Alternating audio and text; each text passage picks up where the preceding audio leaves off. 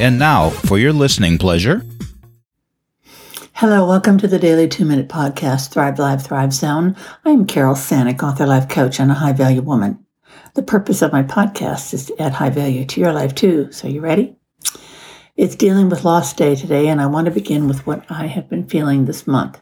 Yes, the whole month is hard for me. I usually go into a cave, but this year I realized no one really wants to help me with my project, which means it's up to me completely to handle it. This left me feeling wishy-washy about it until one day I just thought, Carol, you can do this. You don't need other people. This is your project and you can handle it. Once that thought settled in my brain, I was good to go. This is the year I'm putting my late husband's final ashes to rest peacefully in the earth of a mountain, because we both love mountains. He will rest close to a small lake for eternity and give his power back into the earth, and I will have a place to visit with him, talk with him, or just be silent with him.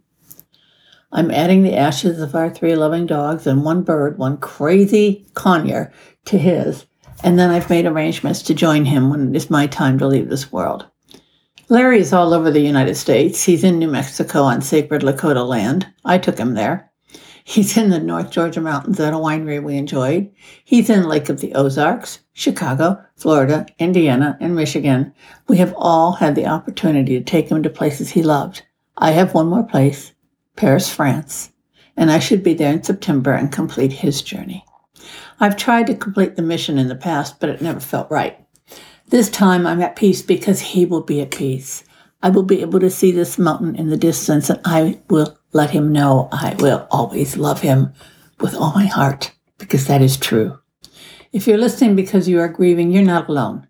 I always answer my emails, and remember this. You do what makes you happy, what makes you comfortable. Do not allow anyone to force you.